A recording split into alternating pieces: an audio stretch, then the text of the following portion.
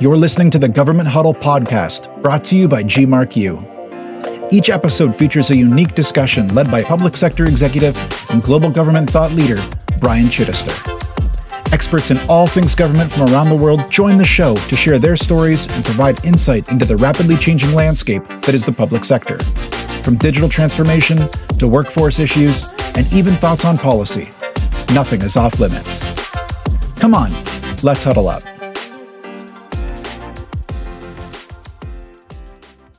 There is such a critical component of data in this space. So oftentimes people people interchangeably use employee experience and employee engagement, and they are very much connected but different. So employee experience is broader, more all-encompassing, and looks systemically at the things that are driving the experience of our team members. And those experiences lead to high or low or medium levels of engagement with our team members. And data, oftentimes people don't associate empirical or qualitative data with experience. So I've heard folks say, oh, well, how are we going to do ice cream socials or pizza parties or things like that? And all those things are wonderful.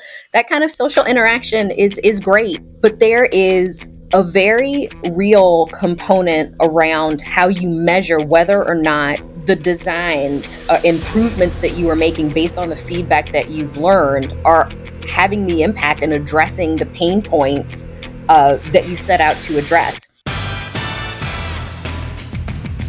Welcome back to the Government Huddle podcast, guys. I'm your host, Brian Chittister. Optimizing the employee experience is going to be a top priority in 2022 for not only the U.S. government, but for governments around the world. President Joe Biden's recent executive order on customer experience challenges agencies to do more for the American consumer. And this has huge implications, not only for customers of government agencies, but also the employees of these agencies. That's because agencies that are already doing the work of improving customer experience are seeing major benefits when it comes to their employees too, and vice versa. The link between customer experience and employee experience is part of the very fabric of our government. When we think about the delivery of any government service, whether an unemployment benefit or passport service, hardworking employees deliver these services to make a difference in their communities, which is why delivering a better employee experience can directly impact the service the citizen is receiving. CX really helps organizations better listen to customers and empowers employees to see the impact of their efforts. Focusing on customer experience is also instrumental to successfully achieving digital transformation and agile workforce initiatives, especially given the fact that agency processes, technologies, and policies can create barriers for both the customer and employees looking to provide exceptional service. And today, employee experience is exactly what we're going to focus on. And to help us with this conversation, I've invited Airis McCottry Gill, the Executive Director for Employee Experience at the U.S. Department of Veterans Affairs. She's joining the show to talk about the correlation between CX and EX and what her team has been doing to change the culture around experience at the VA from the ground up. Airis, welcome to the show. Thanks so much for joining me today. Thank you so much, Brian, for having me. Of course. I mean, so grateful to have you on, especially in the environment we're in right now where so much emphasis is being placed on experience. And obviously today we're going to speak about that. But before we do that, let's kick off our conversation. If you could, tell us a bit about what brought you to the Veterans Affairs role that you're in right now. Sure. So I joined VA in the Veterans Experience Office a little over 5 years ago, and I learned about VEO from some team members who had just recently joined VEO. And the office at that time was maybe a year old, if that. So it was this brand new office that was being stood up. And the opportunity that I was able to step into was to help shape and form the infrastructure, the internal infrastructure of the office. So all things budget, personnel, contracts, logistics, anything that didn't fall neatly into one of the other business lines. And the opportunity to be able to help shape and frame, I think what we all knew was going to be such an impactful office was an opportunity that I couldn't pass up. That's a big job. Absolutely. I would not disagree with you on that point. And there were just a few folks. The team was still building out at that time, but the deputy chief experience officer at the time, she'd started about 2 weeks before me, and she and I both kind of had the same recognition of what we needed to do with the office from an internal perspective while supporting the team members who were more front facing. And it was definitely a challenge. I think that's part of what made it so exciting, though. It almost felt like a startup environment as opposed to what you traditionally think of in the public sector and the federal government space as very traditional, kind of process oriented environments. This was one where we had to figure out how to take this new office, align it to the processes that we knew we needed to within VA, but to do it in a way that was innovative and forward thinking and that gave us, again, the space to create. And that's not something you always find.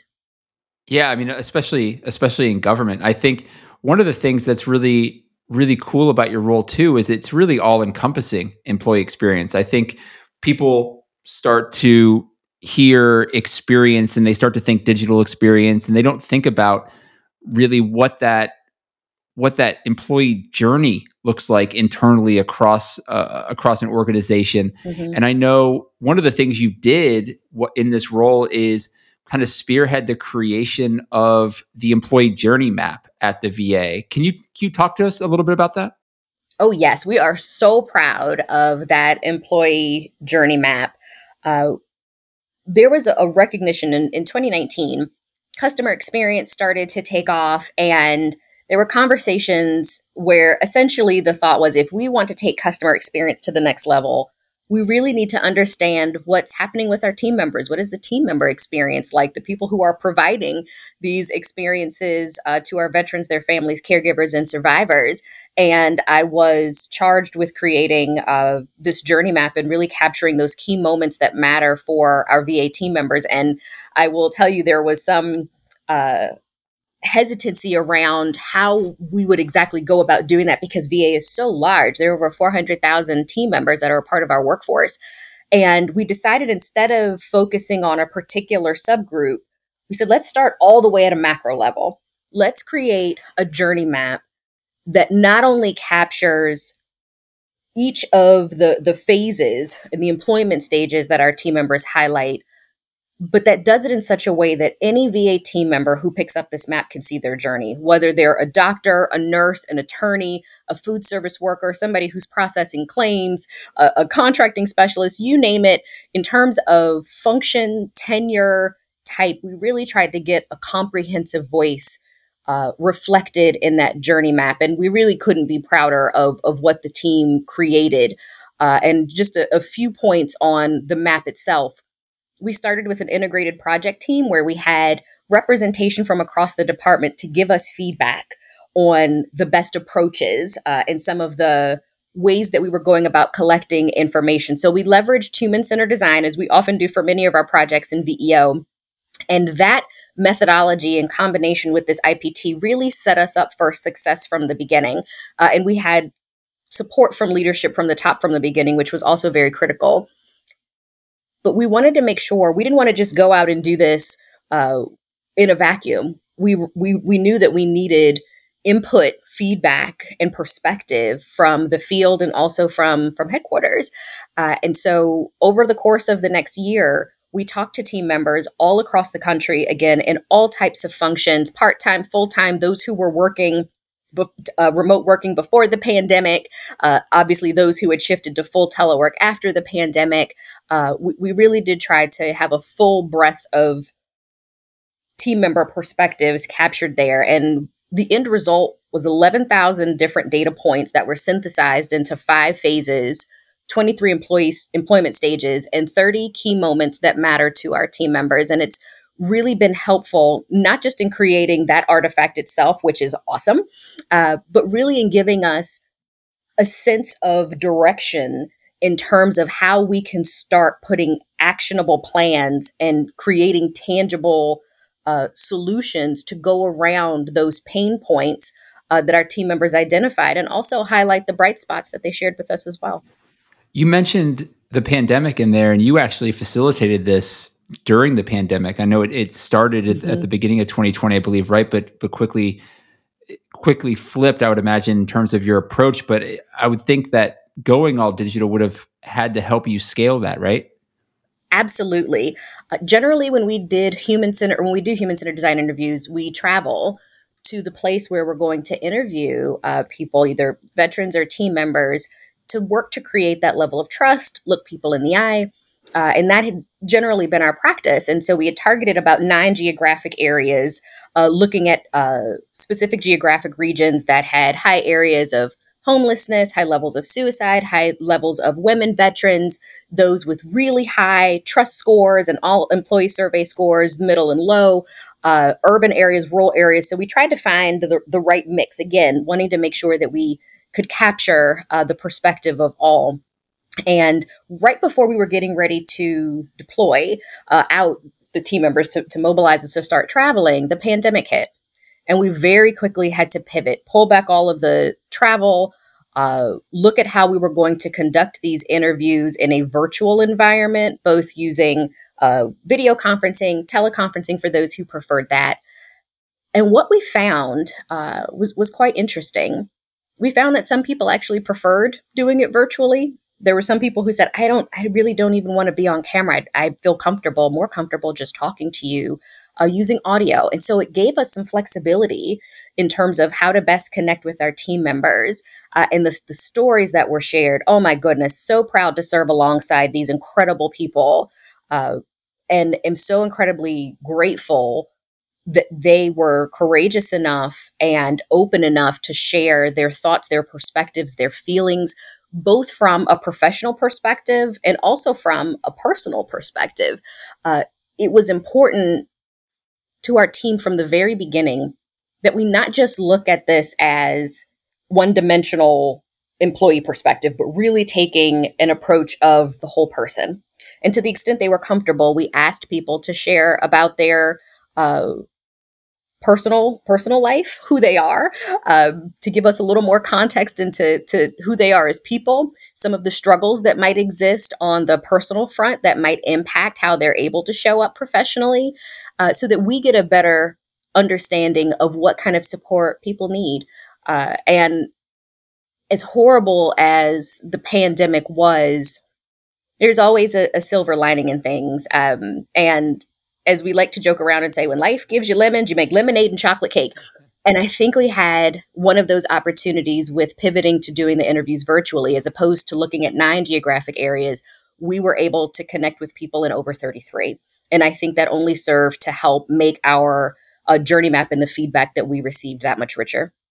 Were there any stories that really stuck out to you as you went through this process? There were a couple.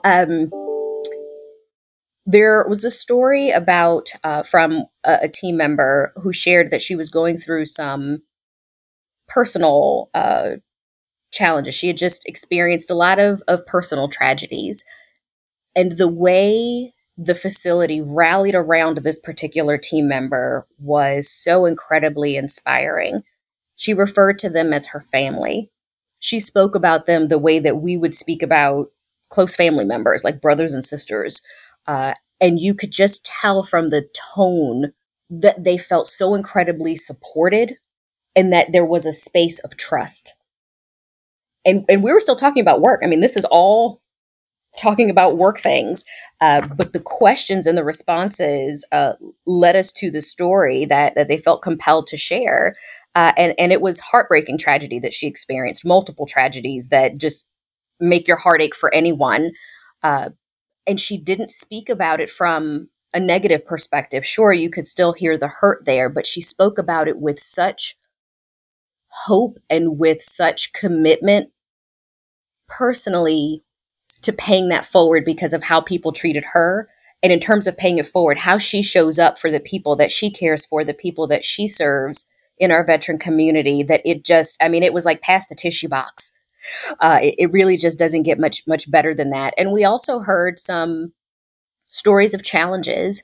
I recall one situation where a team member spoke about some of the difficulties of childcare during the pandemic. So this team member needed to physically report in because they were helping on the clinical side, supporting on the clinical side, and they had small children who needed to be cared for. And at the time, nothing was open.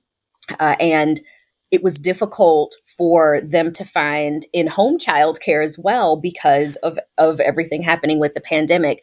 And that too was a really interesting perspective for us to consider, again, as we talk about what support is needed for our team members holistically. That was one area of conversation that we actually took back. And whenever we had the opportunity to highlight it, we did, to say people are kind of stuck in these places where there are job requirements that may physically require them to go in, but they have obligations at home that need to be addressed as well. And what kind of partnerships can be created, or what kind of partnerships already exist, actually. And we just need to connect people to the things that are out there in order to help them get some relief. I appreciate you sharing some of those stories. And one of the reasons why I know myself and others, even in the private sector, do what we do, working with the public sector, and obviously um, people like you as well, that have decided to serve in a public capacity, is to be able to do just that. It's serve. And I think when you look at roles like that, it has to be so rewarding to know that you're able to really directly impact somebody's life on a daily basis just by focusing on what this experience looks like. I can't imagine Absolutely. there's a more rewarding give back than hearing some of these stories firsthand. Oh, it's so incredible. It's absolutely incredible. And something in addition to hearing these incredible stories, listening to the perspective of our team members, and again, those things that make your heart just swell with pride for being a team member, and some of those things that make you say, ouch, we need all of it. Yeah. That's Yeah. how we're going to get better and move forward, is by not shying away from the difficult conversations as well. And to the point that you just made about the impact of serving, a lot of the work, as I shared in the intro, that I have done in my career has been inwardly facing, with internal operations and even the work and employee experience. Again, really shining a spotlight on our workforce. I am a huge believer that everybody's role is critically important, from those who are helping us pull the recycling all the way up to the secretary. Everybody along that continuum plays such a critical role in the success of all. And as we look at understanding the employee experience and our team members' relationship with the department, that's one piece that I want to always highlight, that all of us may not be in those front facing roles.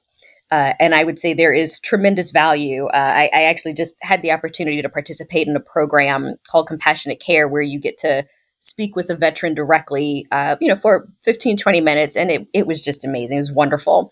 But all of us don't have the opportunity in our day to day to have that kind of interaction. But that does not make the role that folks play any less vital, any less important. So when we take care of our people, when we take care of things at home, that helps to support those who are front facing in order to deliver the highest quality level of service that we can possibly provide. And so I always try to make sure that I reiterate that point, that you don't have to be out front in order to be considered vital. Everything that we do is in particularly in service of those we serve, our veterans, families, caregivers, and survivors, but also those that we serve along next to. It's important that we invest in each other. I think that's such a good point, and it's an ecosystem, right? Mhm. Everybody plays their role, and somebody under you might be doing something that frees you up, so you can be doing something in a strategic capacity, but it doesn't make what they do freeing you up any less. So I Exactly. think everybody plays that vital role. I want to pivot a little bit. I mentioned earlier that we were going to talk around experience and more specifically around the recent executive order. I'm sure most people listening are familiar with that, impacting how the federal government is looking at customer experience. Mhm. But I think you would agree that employee experience plays a massive role in what the experience that's being delivered to the customer ultimately is. So, Sure. in terms of some of your thoughts on the recent executive order, how do you see that impacting the EX landscape moving forward? For sure. That executive order was tremendous. We were doing virtual cartwheels when we saw that executive order come out, uh, because it really solidified and validated so much of the work that is happening across the federal landscape in the customer experience space. And again, kind of referencing back to my earlier point, there's such a close relationship and interdependency between customer experience and employee experience. And that executive order, in addition to putting some structure and permanency, if you will, around that discipline, I think it also sets the foundation and sets up the framework for employee experience as well. And a lot of what we've done at VA with employee experience is following the blueprint of what we have seen, both lessons learned and best practices from customer experience. And so I think, again, that executive order really sets the tone for how the federal government is going to be evaluating customer experience and our citizens' trust in the federal government. And we are looking similarly at what that means for employee experience as well. And so a key piece of that we know is measurement. And that is, in the same vein, a very critical part, an integral part of what we're doing in the customer experience space as well. Yeah, you talked about 11,000 different data points that you're able to capture and synthesize, if I can speak appropriately. That's a tricky one. Yeah, into information that allowed you to build some of these journey maps.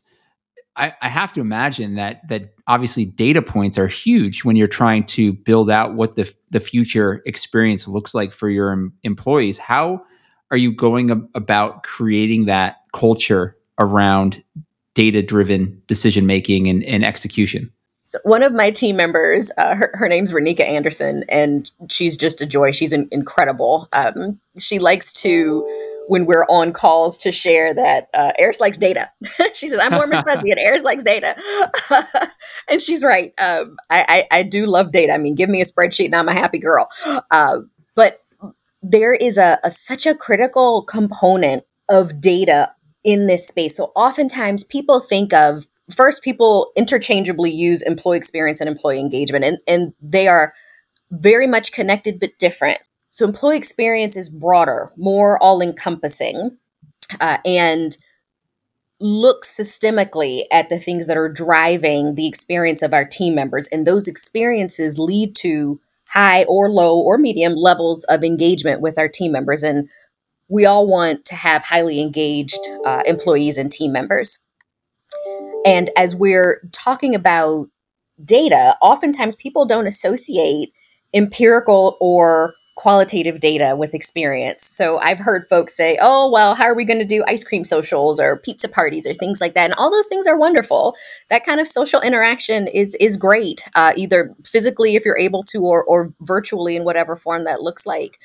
But there is a very real component around how you measure whether or not the designs, improvements that you are making based on the feedback that you've learned are having the impact and addressing the pain points that you set out to address. And so being able to quantify the impact is huge. It speaks to ROI. So there's very much a data component that we are focusing on and emphasizing. VA has a trust measure that we now measure quarterly with our veteran community. And we call it V-Signals, veteran signals. And so again, following that blueprint, we're in the process of developing what we're calling employee signals, or e-signals for short. In the same way that we have a trust score with our veteran community, our customer community, we want to create the same thing on the team member side. What are our trust levels and employee recommendation levels on our team member side? And that would be designed to work in complement with our all-employee survey, the annual survey that comes out, but would be done on a more frequent basis to give us a touch point and a pulse check of how we're doing with our workforce. And so the measurement piece to me is just a huge part of the larger strategy around employee engagement, because we have to know if what we are moving out on what we're implementing and what we're targeting if it's actually working. That's so cool. I want to stay here for a second. At Genesis, we're working on something similar. So it's around building out a customer experience index. Obviously, industry has had things like NPS, which are kind of very high level, and we're trying to take a look at some of the things that are more specific to driving not only empathetic experiences, but just delightful experiences in general. And it goes both ways, both externally and internally. I'm really fascinated by how you're not only gauging a good experience for your employees, but what goes into a trust index or a trust signal.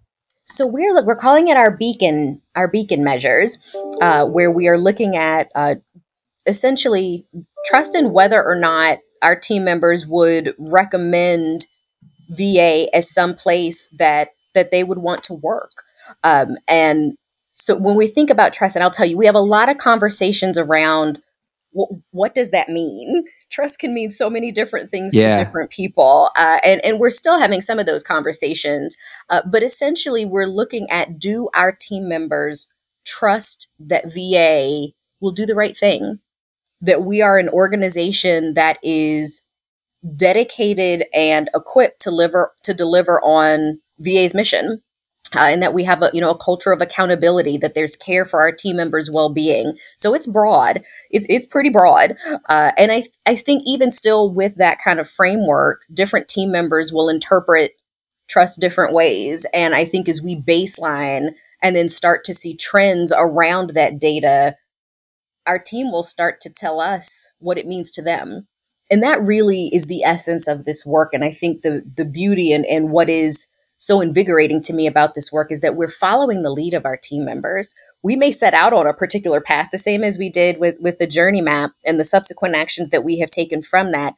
But all of it is team member driven. We are following the breadcrumbs that they give us. And even though we're, creating strategic plans and looking at how to weave EX into the strategic framework of the department, we do so, but also do it with consideration and very consciously knowing that we don't want to get too far ahead of ourselves, because we want to follow the feedback that we get and the insights that we learn from our team.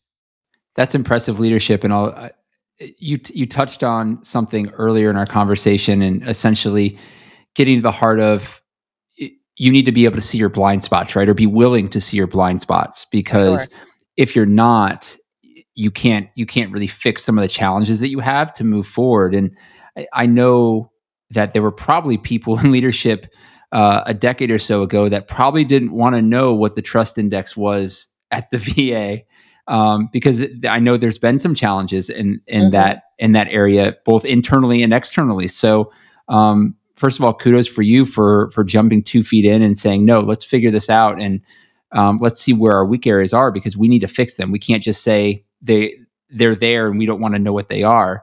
Kind of ripping that Band-Aid off and saying, no, let's really dig in and do this. I think that's impressive. Oh, thank you. And I certainly am a part of just a fantastic team. And as you were talking, it made me think of another one of our team members. His name is Corey McCahill. And he's just very even keeled, even in high pressure, stressful situations, just super even keeled. And as we talk about jumping into some of the difficult parts of these conversations, he is always a reminder to all of us that it will be fine, that we'll work through it even in the difficult moments. And that when we lean and pull on each other's strengths, and I'm saying this for our internal EX team, but I think it's representative of the larger teams that we have within VA. When we lean on each other's strengths and we see that kind of consistency and stability, it just serves as a reminder that even in what may feel like the darkest of times and the most stressful of situations, the sun's going to come out. We're going to make it through. We take it a day at a time, an hour at a time, a moment at a time, if we have to, if we need to. But at the end of the day, growth can be painful, but you're able to look back and reflect on all of the things that you were able to get through, both individually and collectively as a team. And I'm so incredibly proud to be a part of the EXOM directorate of VEO, and at VA, because you're right, it has not always had the best reputation, and there continue to be challenges that we work through both internally and externally. But I will tell you, since starting in this work, uh, again, I have just been amazed by the not only the impact that these folks have on the people that they serve, the impact that they have on each other, the innovation, the ingenuity, the compassion, and the empathy that is shown. Those are the stories that I get to see and experience every day, in addition to the other things that people hear. And VEO was born out of one of those tragedies. Many people may recall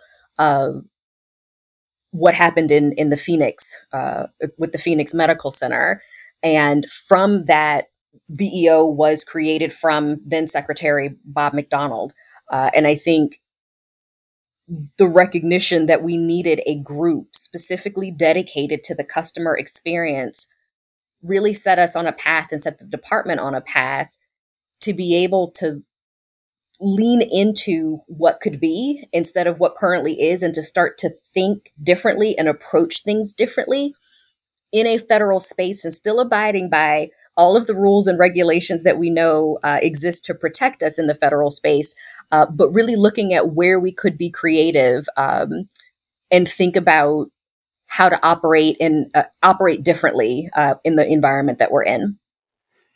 I think, going back to what you were saying, it's always important to have somebody like that on your team that can remain even keel, and because it keeps people steady, I think, in those moments. And it's excellent to have somebody there. And you touched on, obviously, the journey maps you've been working on, as well as indexing where you are around some of the signals happening throughout. What are some of the other priorities that you're taking a look at right now? So as you can imagine, after we got all of the insights from the journey map, there were no shortage of opportunities for us to pursue. And we had to figure out, what are we going to prioritize, because this is huge. And there's so many different directions that we could go. And we worked with the VA Employee Engagement Council that is chaired by VA's Chief Human Capital Officer, who's fantastic. And also working with the executive director for the National Center for Organizational Development. And using that governance body, we were able to look at all of the different stages of the journey map, the different areas of opportunity. And since that group is comprised of representatives from across the department, we said, go to talk to your teams, talk to your folks, prioritize them, and then come back, and as a group, we're going to settle on what we think we need to focus on initially, just to give us a starting point. And so onboarding was an area that there was just kind of broad agreement that we needed to put some attention on onboarding, that the initial experience that our team members have is not always the one that we might want them to have. And then following the discussion with the VA Employee Engagement Council, as a department, we agreed to focus on developing my career, learning new skills, and receiving feedback on my work. And so individually, each organization is working on advancing those three priorities. And in addition to those three, we also, the EX team, started working on a couple of deep dives. So again, using human-centered design, we went back out to team members and said, we're going to look at onboarding at a headquarters level, and we're also going to look at developing my career. And that's kind of a broad one. So we said, let's scope it down a little bit. And the chief learning officer at the time asked if we would look at program analysts. Another broad series can be just a mix of things. And so we talked to team members. We developed journey maps for both of those.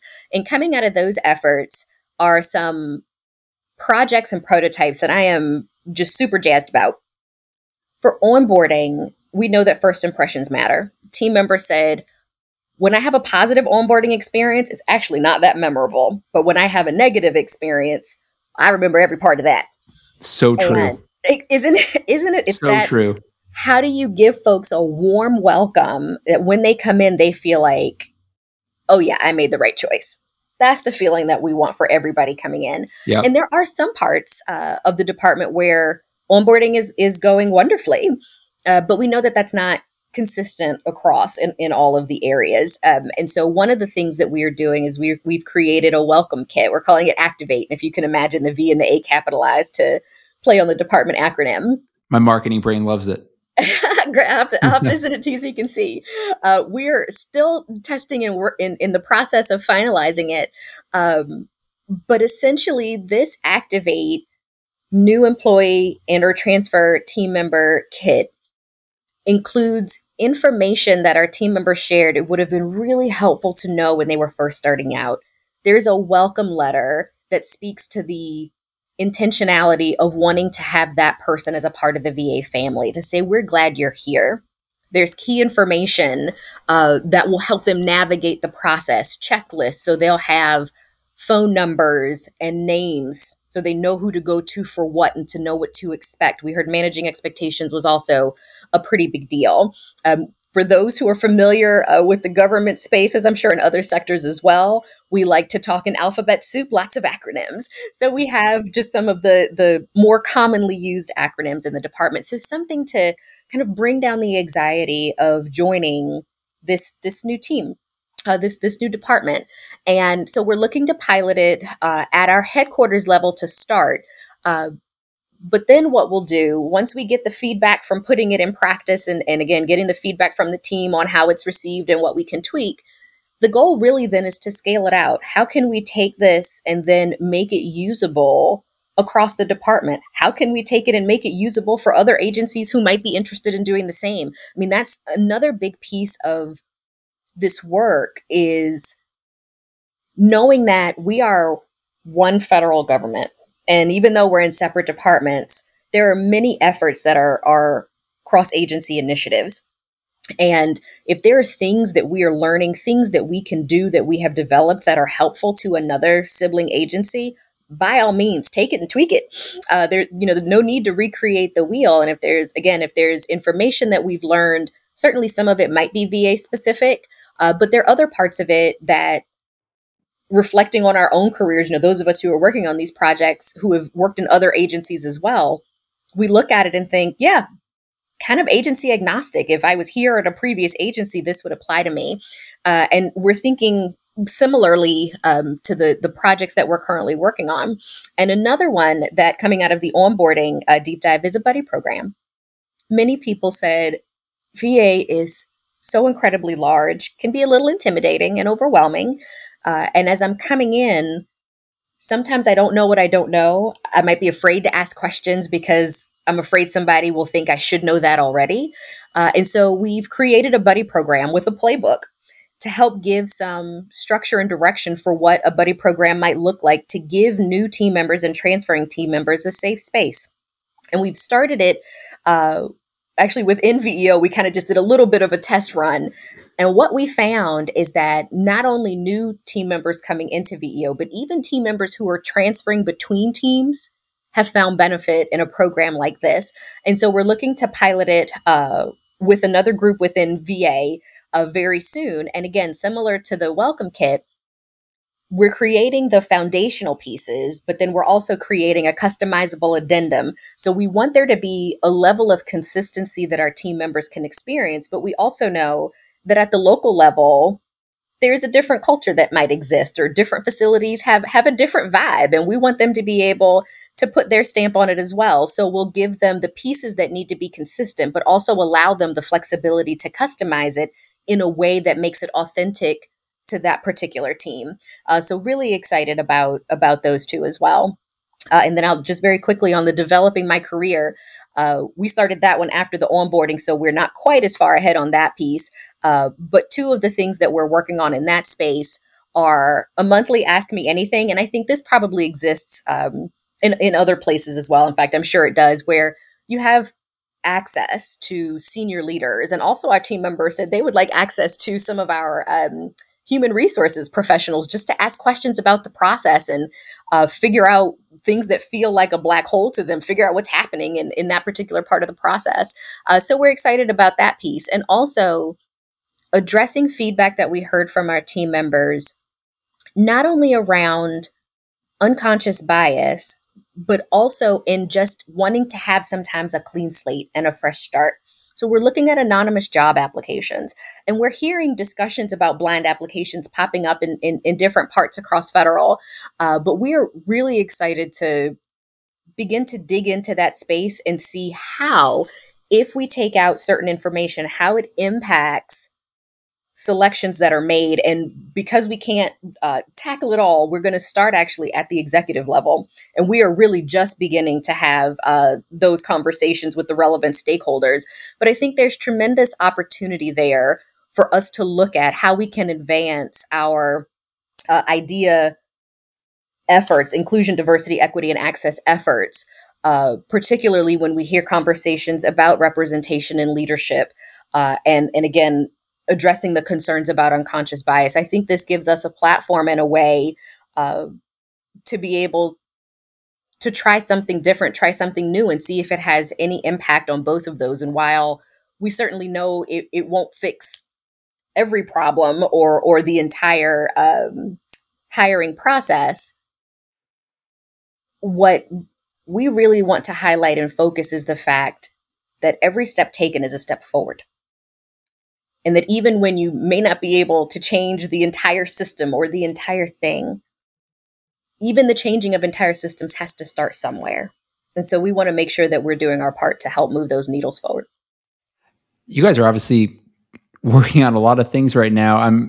As you were talking, I became really curious. How much do you lean on other agency success, even outside the DoD environment, around some of these very similar processes to kind of fold in to the VA, and at the same time, the private sector? And I think we've talked earlier about how your role is not only big, but I think it's unique because you play across multiple different theaters, right? You're not only working with administration and folks in general office roles, but you're also trying to support physicians and people that are meeting with patients every day. And that's a very different type of role and experience than most federal civilian type of agencies would provide. I would have to imagine that some of the private sector, maybe hospitals out there, or even public sector in the form of academic hospitals, might be able to be a little bit of inspiration around how they handle some of these things. I'm just curious kind of how you handle that. Yeah, so we have a CX Tools and Implementation Directorate that is phenomenal. It's a group of rock stars, and they are specifically focused on the experience around patients, benefits, the cemetery administration, that experience, and also working with the Board of Veterans Appeals. And I think you're absolutely right. One of the other key pieces of the CX framework, and again, we have adopted it in EX as well, is learning from industry. It is seeing what best practices are out there.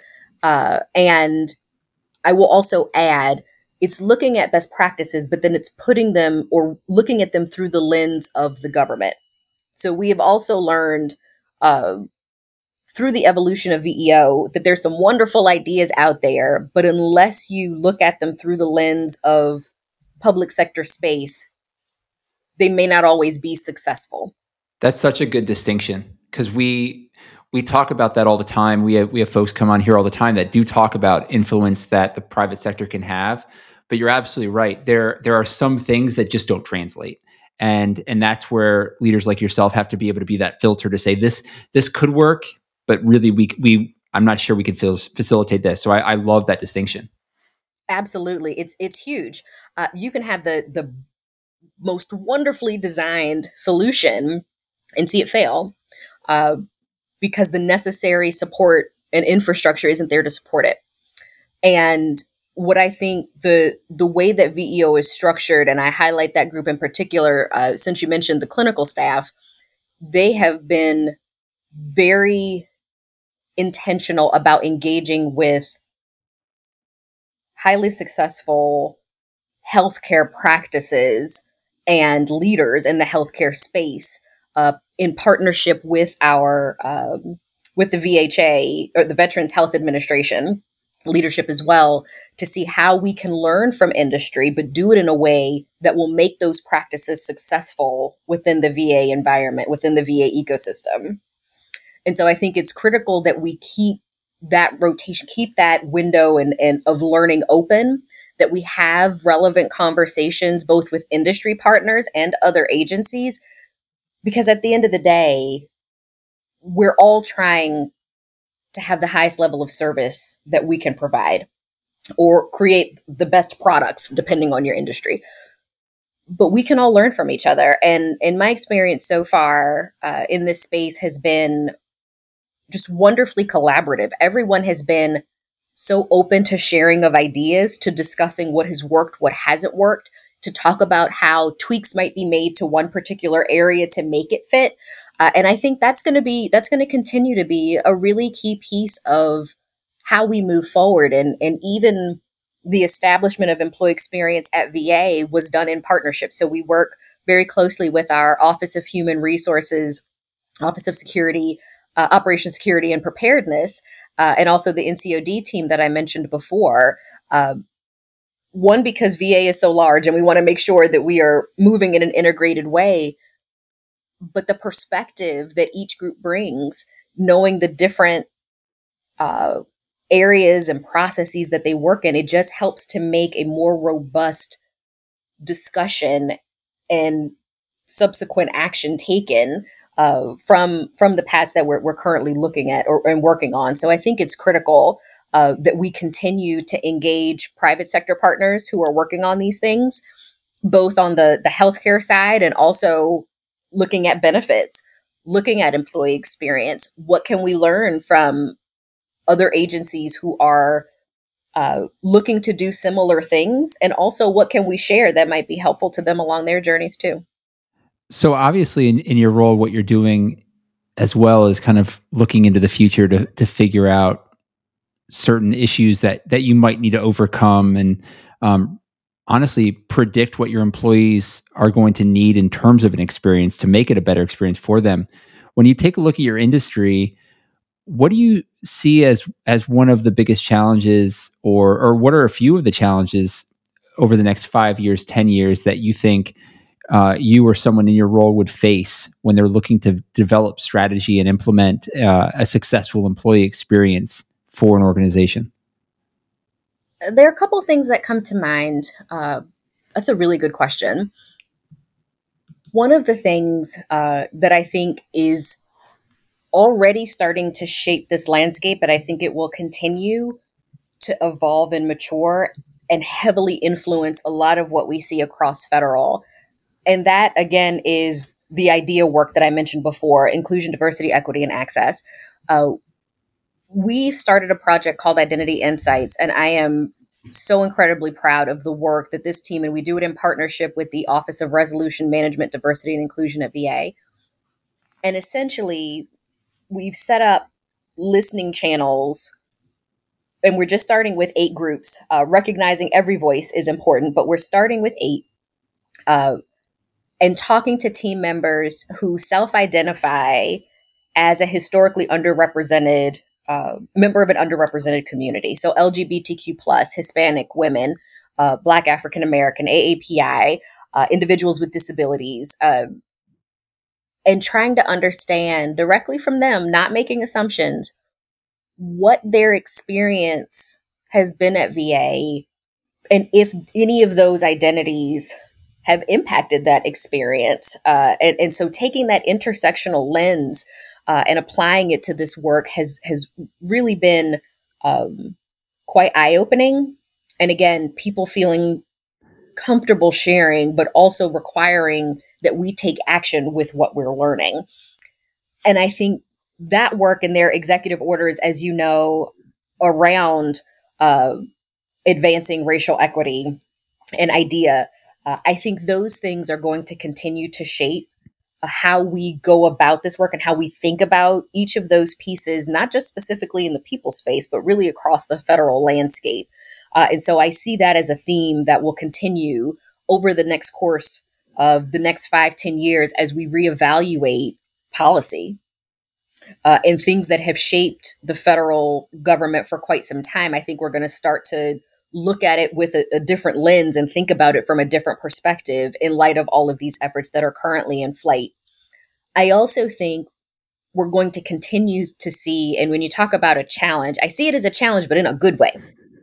I think we're going to continue to see a shift and a push around measurement and how we can measure the impact of what we're doing.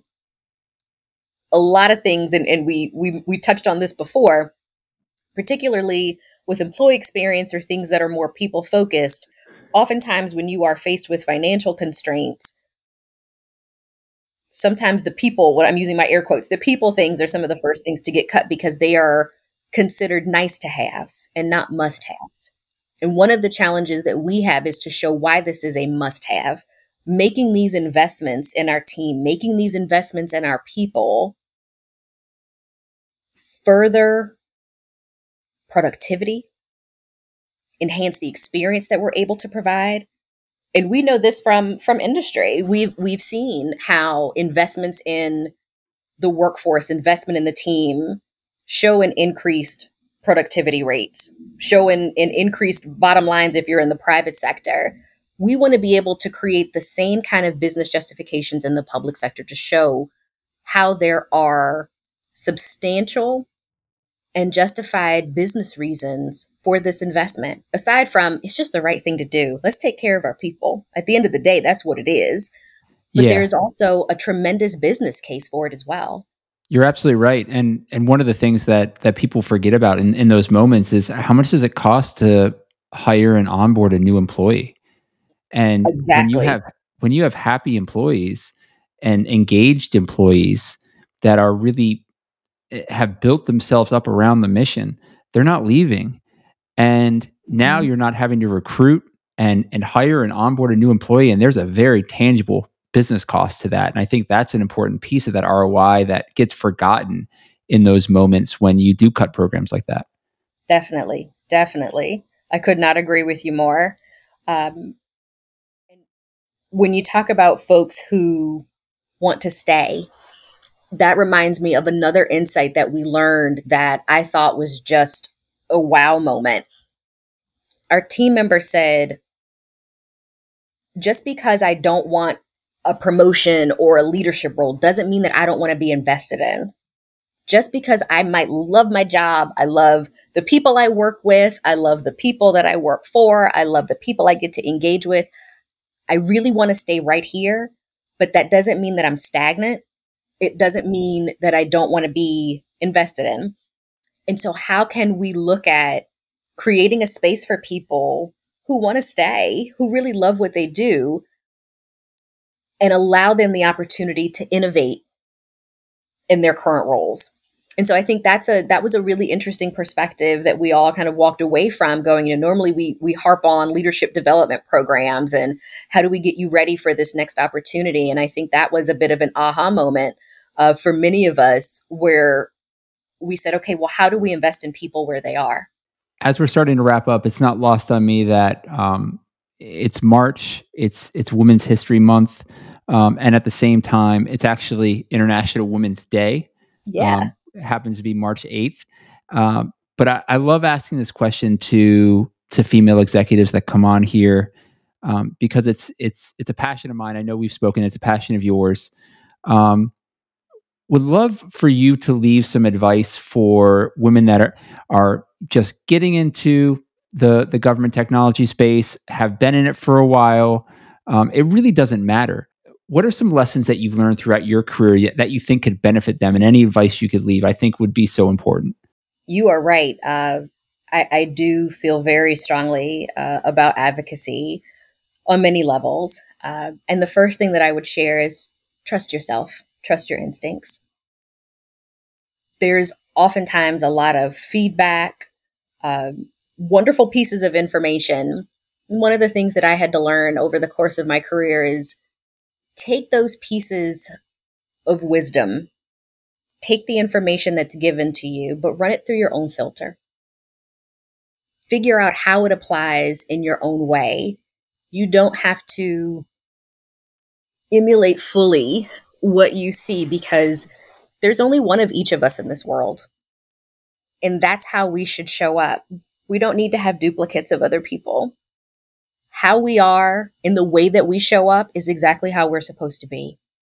And so trust yourself, trust your instincts, and don't let people make you doubt yourself, because that will happen. As a woman of color in particular, I think it is incredibly important. And even more than that, there's an obligation that we have to, one, have these conversations with other women who are in the workplace, who are figuring out their next steps, evaluating their current roles. There are so many inspirational women that have been a part of my journey, who have helped shape me, and who have poured into me and invested in me.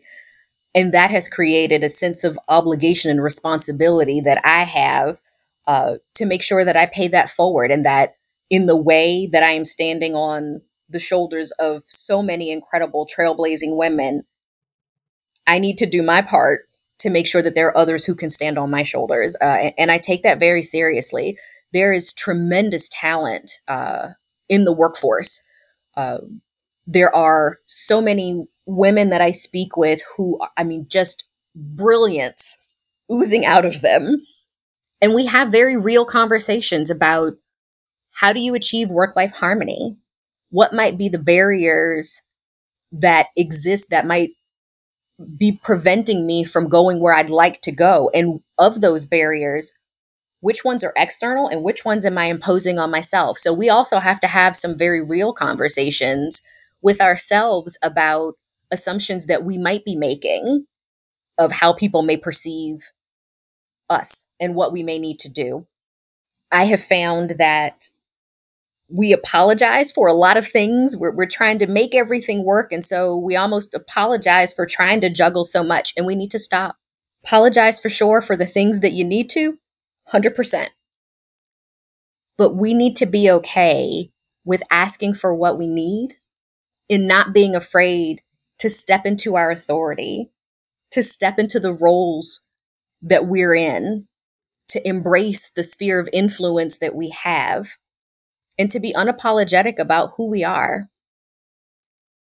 And that, to me, once we start to really embrace, accept, and just truly find joy in the talents and the gifts that we bring, and recognize that even though there might be other people with similar strengths, nobody else is going to bring exactly what I bring to the table. That's when I think we really start to see people shine. I think that's great advice. Over the weekend, I was watching a feature on ESPN talking about Dawn Staley, who, for those who don't know, is the head coach of the women's basketball team for South Carolina, the best team in the country right now. And the story was about, it started with Carolyn Peck, who was the first Black coach to win a women's basketball national championship back in 1999. And after she became a commentator, after she retired, identified Dawn Staley as just an incredible talent when she was coaching. And she made a point to go to Dawn, and she gave her a piece of her national championship rope. And she said, all I want is, when you win yours, you give this back, and you give a piece of yours to someone else and inspire that next generation. And the incredible part of this story is Dawn Staley won her national championship. It took a few years, won her national championship, and she sent a piece to every female Black coach in the country at the Division I level to inspire all of them. And the story really reached out to every coach to talk about what that meant to them, and what the inspiration and the drive that it's given them. And I think the narrative that you had around, you stand on each other's shoulders, couldn't be more true. I think everybody takes a step forward, and we're all standing on somebody else's shoulders. Whether it's myself, you, anyone, we're all standing on somebody else's shoulders. And I think to identify that and to do your part to move it forward is an important piece of what we do while we're here. So I think such a great way to end today's show. I appreciate that. Any final thoughts you want to leave with our audience before we wrap up today? Brian, thank you again so much for this wonderful opportunity. I feel like we could be sitting here talking for hours. There's so many things that we've touched on that are so relevant for today. And I think if there's anything that I could share with folks as we're departing is to just remember that it's easy to get caught up in the day to day, in the transactional pieces of what we do with work, but we're talking about people. And once we sign off the clock and close our computers and laptops, I do hope folks are finding time to unplug. I know that can be a challenge sometimes, but it's important to remember that their lives outside of work, whatever that looks like. And I think once we remind ourselves of that, and I know a lot of people do, and I'm seeing it happen so often, and it's just really heartwarming, that level of empathy, when it shows up in the workplace and how we work, it does so much to really propel the teams and the work that we're doing forward. And what seem like small things can have such a tremendous impact, more than we even know. And there was a team member, or we were having a call with a team, and I'll leave you with this, with another agency, and one of the team members from the other agency kind of downplayed her role in something that she had done. And we're just in conversation. And I just very quickly said, hey, every part of this is important. And what you just did is really important. Don't underestimate the impact that you have. And she sent me a note offline afterwards to thank me for reminding her about her value to the team, because she said that was something that she sometimes struggled with. And in that moment, I didn't think of my comments as being that impactful, but they were for her. And she didn't realize it, but the note that she sent me just made my day, because it helped me remember that even the smallest of things can have such a big impact. And so never forget what we can potentially do to help uplift each other. Yeah, and I imagine it inspires you too. It keeps you going. Thank you again so much for taking the time to talk to us. Like you said, we could have been here for hours talking about this. I love the conversation, but so grateful to have you on today. Thank you, Brian. I really appreciate it. This has been the Government Huddle Podcast. You can check out more episodes of the show by heading over to govexec.com/podcast or wherever you access your podcasts. And feel free to connect with me on LinkedIn or Twitter @ChittisterAB. Thanks for listening, guys. Bye for now.